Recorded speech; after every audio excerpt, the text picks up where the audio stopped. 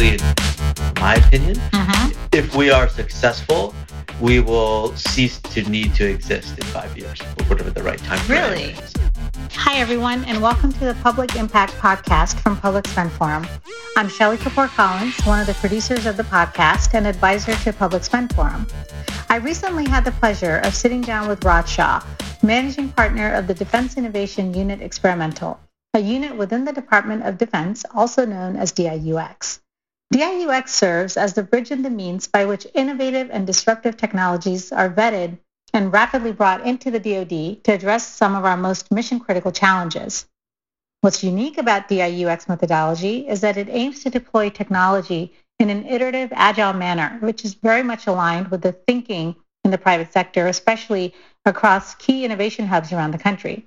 And so it's fitting that DIUX is strategically located in Silicon Valley, Boston, and more recently, Austin, Texas. While the entire podcast is chock full of great information from Raj, I really enjoyed learning about the genesis and mission of DIUX, the successful reboot of the unit along the way, and perhaps most interesting to our suppliers who are listening, the rapid contracting tool that Secretary Carter and his team have effectively put in place to onboard new technologies. And it's a pretty full pipeline.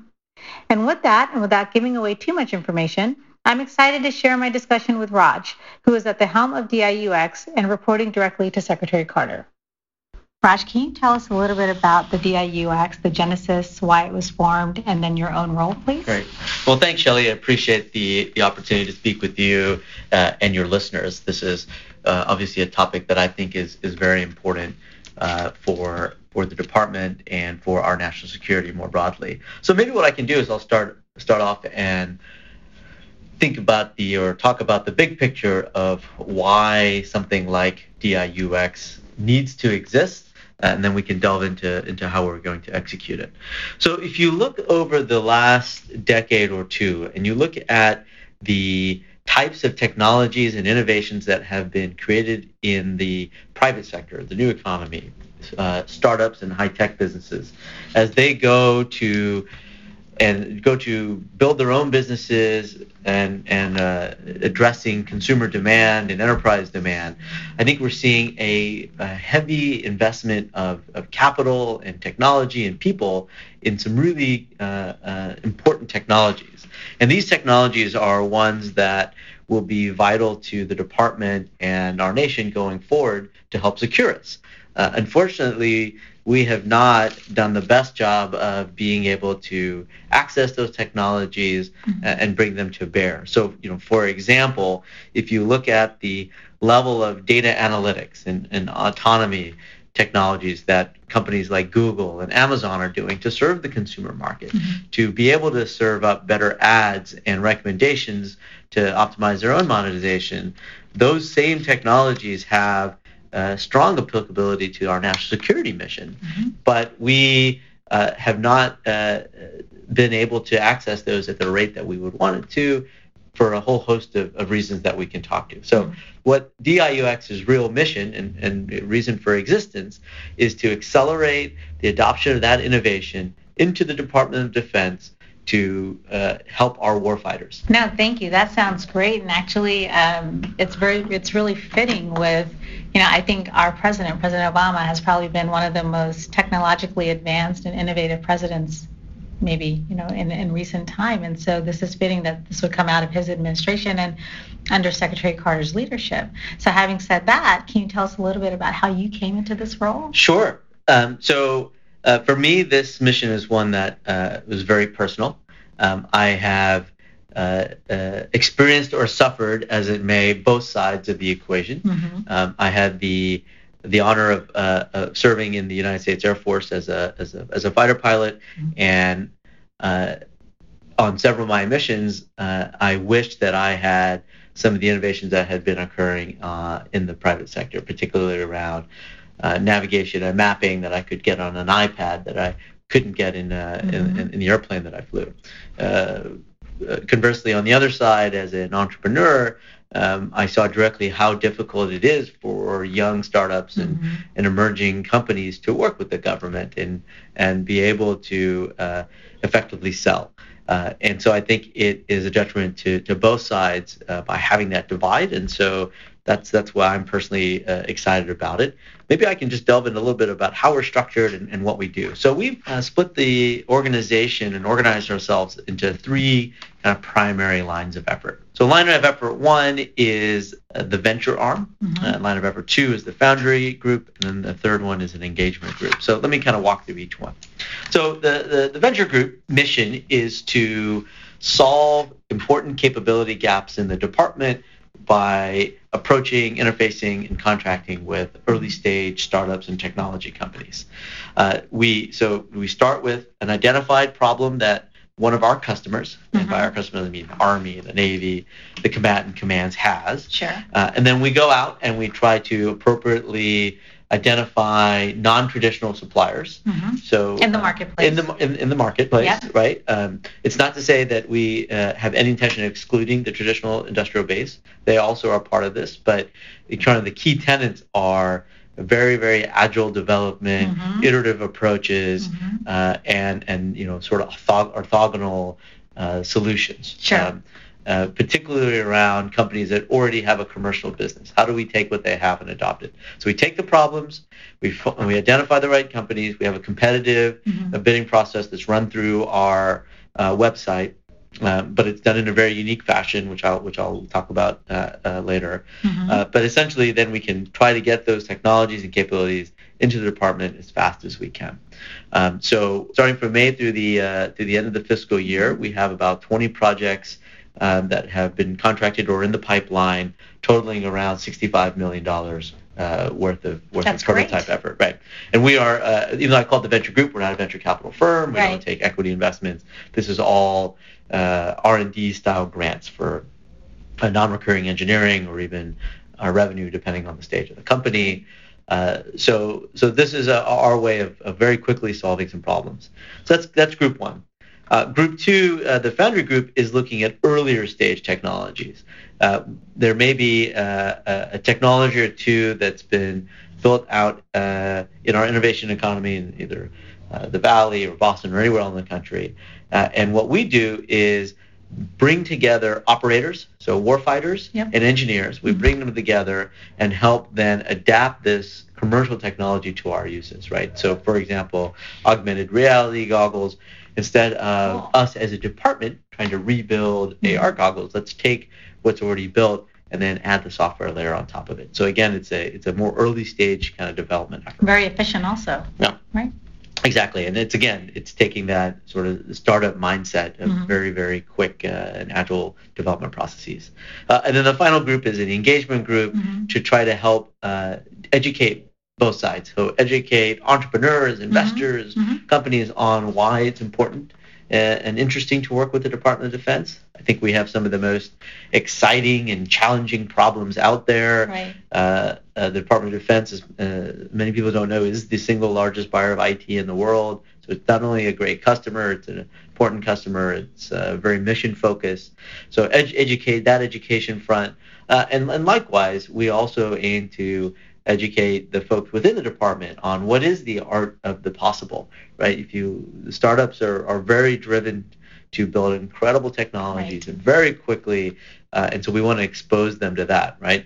And help them also understand what areas are of particular interest. Meaning, the younger startups aren't going to solve everything for us. Sure. We're not going to buy an aircraft carrier from them. But there are certain types of technologies, particularly around cybersecurity, artificial intelligence, software, that they are the lead. So those are sort of the three kind of primary groups that we've organized our team around. And we also have recently launched a reserve program.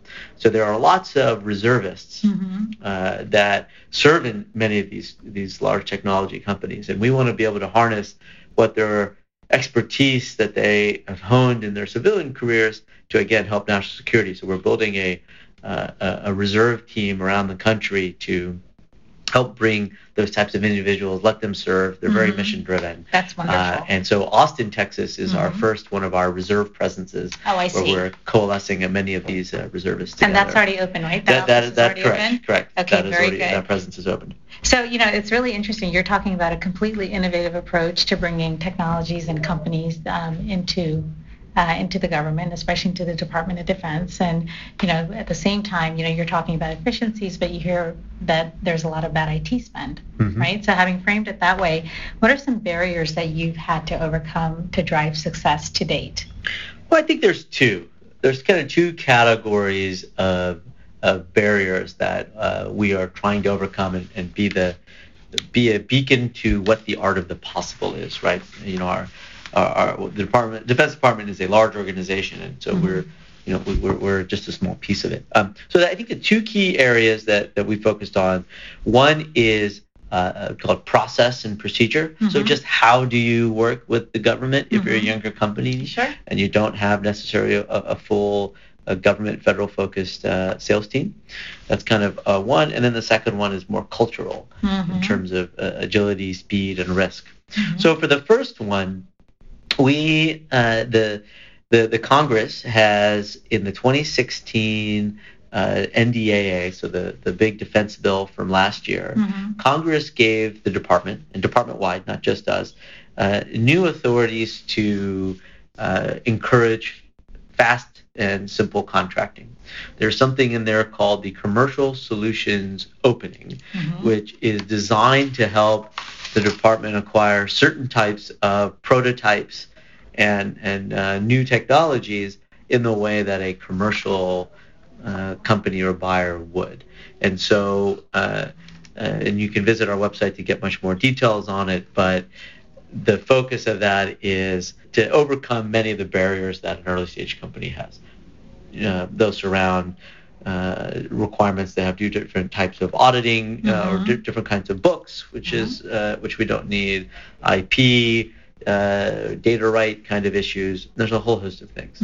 So that's the process, and the most important part of it is speed. So of the 20 projects that we have completed to date, the average time from meeting and kicking off the project to being able to put a vendor on contract was 53 days. That's pretty amazing.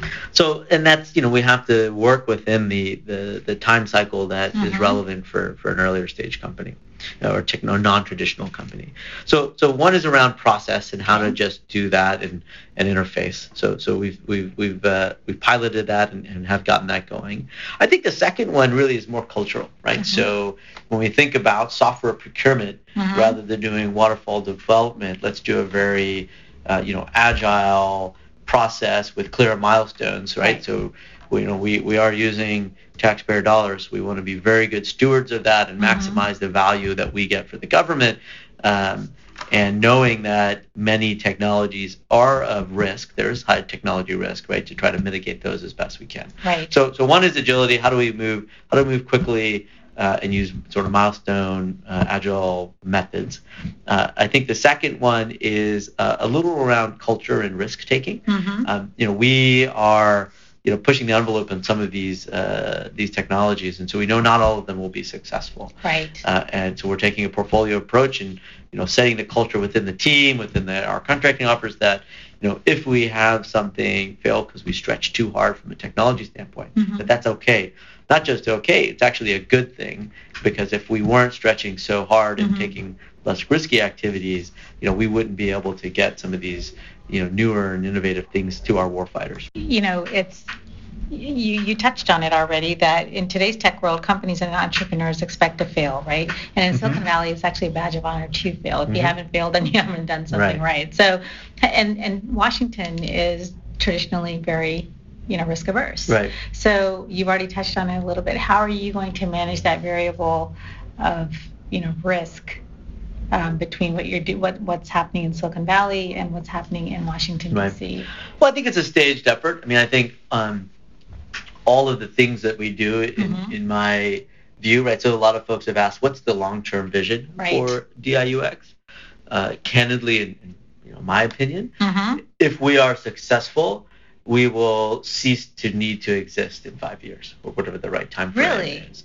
Because if we have shown the department broadly that certain the techniques that we're pioneering or the approaches that we're taking can work, can allow non-traditional companies to provide us with unique capabilities, and we can work more broadly through the department. and Sure. then our need for existence would go away. So ideally, we are the beacon. We are Sure. the canary in the pilot house to show how these things could work, what the art of the possible is, and because of that, right, we can show that by taking a little bit of risk and trying to move faster, from a portfolio standpoint, it's in the best interest of our warfighters. So I'm very much on your and aligned with your line of thinking, which is that companies should work with government. They need to work with government. That Silicon Valley, Boston, Austin, the tech hubs need to they need to come together with DC. And yet there is such a there's pushback from companies, which I'm sure you've seen along the way, which is working with government is hard, or procurement is difficult, or it's too costly. So you have all these great tools in place. How are you going to get that message out? How are you handling that pushback? Yeah, I mean, I think we are trying to show it by example. I mean, we've been DX 2.0 has been in operation for 4 months. Yeah. So pretty successful. The first stages of it, we've gotten the contracting part of it down, right? The next part becomes actually building the technology and the milestones and transitioning it to the folks that are actually going to use it. So we still have a lot of work ahead of us. But at least for the first part, I think we've proven that there is an alternative pathway, and we are, doing things to help educate and broadcast that to others in the department.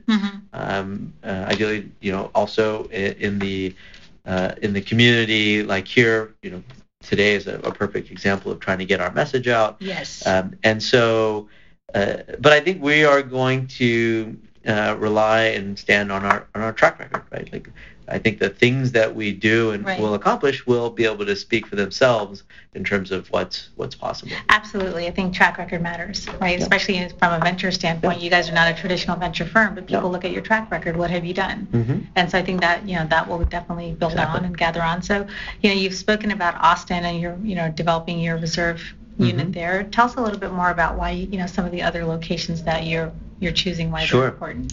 Sure. So, I think we will have reservists nationwide. There are tech hubs everywhere, while the preponderance of private venture are in the Northeast and the West Coast. There are certainly great companies all over the place and even internationally. So I think the reserve model will allow us to reach those areas without having to build a whole lot of infrastructure or overhead costs, right? So I don't anticipate us having additional offices per se, but reservists that live in those communities for their own civilian work that will then be that conduit for us. Okay, great. And in terms of Silicon Valley, it's kind of the innovation capital of the world, if you will. Do you think that still holds, or is it starting to change a little bit with the various innovation hubs popping up? No, it's a great question. I mean, I think there are smart entrepreneurs everywhere. The Valley has, because of the community and the concentration of investors, entrepreneurs, customers, acquirers, talent, all in the same place, it does have unique assets here. So I don't think it's a zero-sum game. So I don't view it as Silicon Valley versus Boston and it being a trade-off. I think that there's certainly a critical mass here, which is why this is the preponderance of private venture fund in the world is deployed here. But I think that this type of close community is something that clearly is in Boston and emerging in other places around the country. Very cool. So, just to as we get closer towards the the end of our podcast here, give us, you've talked a little bit about the processes and the changes that you're making at the department to bring new players on board. What advice would you give to someone listening to this podcast who says, you know what, I want to go work via UX to come and work with your lab? First off, I'd encourage companies and non-traditionals to consider the Department of Defense as a reliable and transparent customer. We have, in my opinion, some of the most exciting and intractable technology challenges that are found anywhere. So really, really exciting things. And when the department begins to move in a certain direction, it clearly has a lot of mass, which can be also very exciting from a company standpoint. I think my advice to startups would be one, to really understand the problem, being able to sit with and speak with the operators, the folks that will actually use their technology, will be very, very helpful. I think it still takes some patience. We are within the department a startup in and of itself, sure. So you'll need some patience in working with the department. I think specific to DIUX, I encourage folks to go to our website, diux.mil, in which we post the areas that are of interest to us. How often do you post those requirements? It's episodic, so we usually have something new every couple of weeks. Okay. And so I encourage folks to continue to look at that, and if they have something applicable, please do send in. Maybe we should have an alert system that goes out to your user base that says new requirements coming out. Yeah. And the process is pretty straightforward in that we want to encourage folks to use the same materials that they would use for a commercial sale for us. Cool. I was looking at the rapid contracting tool, right? That's out there on the site, and it's really neat. The tool, when you're saying requirements, this is not an RFP response that you're expecting. Can you tell us a little bit about that? Yeah, absolutely. So it's not an RFP that we ask for. We ask for a specific topic area. Say we have an interest in autonomy, right? We want some autonomous capability, right? We need some capability to pick up wounded soldiers on the battlefield and bring them back to our hospitals for treatment more quickly, right? That's one that we've looked at before. So instead of having a traditional government style RFP process, we have more of this is what we're looking for. This is the problem set. Yep. We don't necessarily define what we think the solution is. We ask companies to say, send us a 5-page PowerPoint deck on what you think the solution could be. We'll take a look at it. We'll get back to the companies very, very quickly with either a quick no or yes. And then, if we want to move forward with the company, then we'll have them come in, and we'll have a much more detailed process of understanding their capability, putting together a prototype proposal process, which is collaborative. Great. And we can dig in from there. And one of the examples of a company like that is the one that went through the 53-day process. Is that what you meant? So from zero to, from the requirements being posted to you maybe funding the company, that was 53 days? Exactly. That's a bit on average for what we're targeting. So for the ones we've done so far, from the posting and meeting companies to being able to pick a winner, and in some topic areas, multiple selectees, right?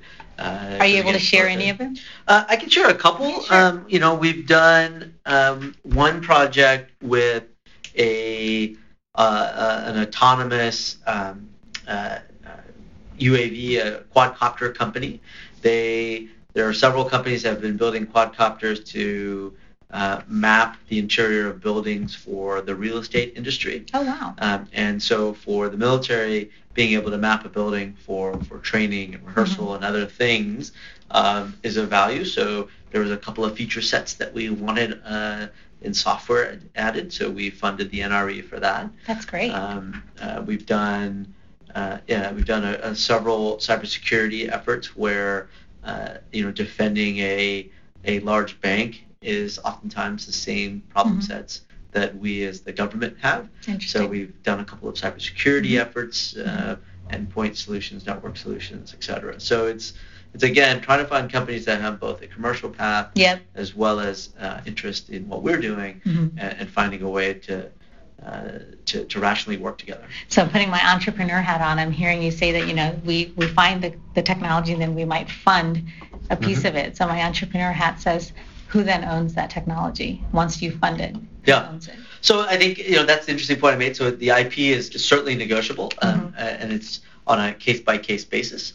So if you're a commercial company that's already has product in the marketplace, that's more just of a procurement. I think if it is something made more exquisite for us, there may be some more there'd be a discussion around restrictions and Sure. whatnot. But again, the idea is that the government is not in the business of building companies. Right. That's not what we do. Right. We're not in the business of owning IP and selling it. Right. Mhm. What we want to ensure is that we are able to access capabilities that make our men and women in uniform more effective at their jobs. Absolutely. That's phenomenal. I'm glad you guys are thinking like this. And leading on to the next question, which is almost our last question here before you share any final thoughts with us, Raj, what advice do you have for others in government, right, that are trying to attract the best suppliers to address, complex government missions like the lab started? Yeah. What can they be doing? Yeah. So, I think I have a couple of thoughts, right? So one is I encourage others in government to use the full flexibility that they're already afforded by law. There are great authorities and capabilities that anyone in government, any organization can use, and we're happy to share with them how we pioneered some of that, so they don't have to reinvent the wheel. Cool. We have a lot of documentation that we have available to our government friends.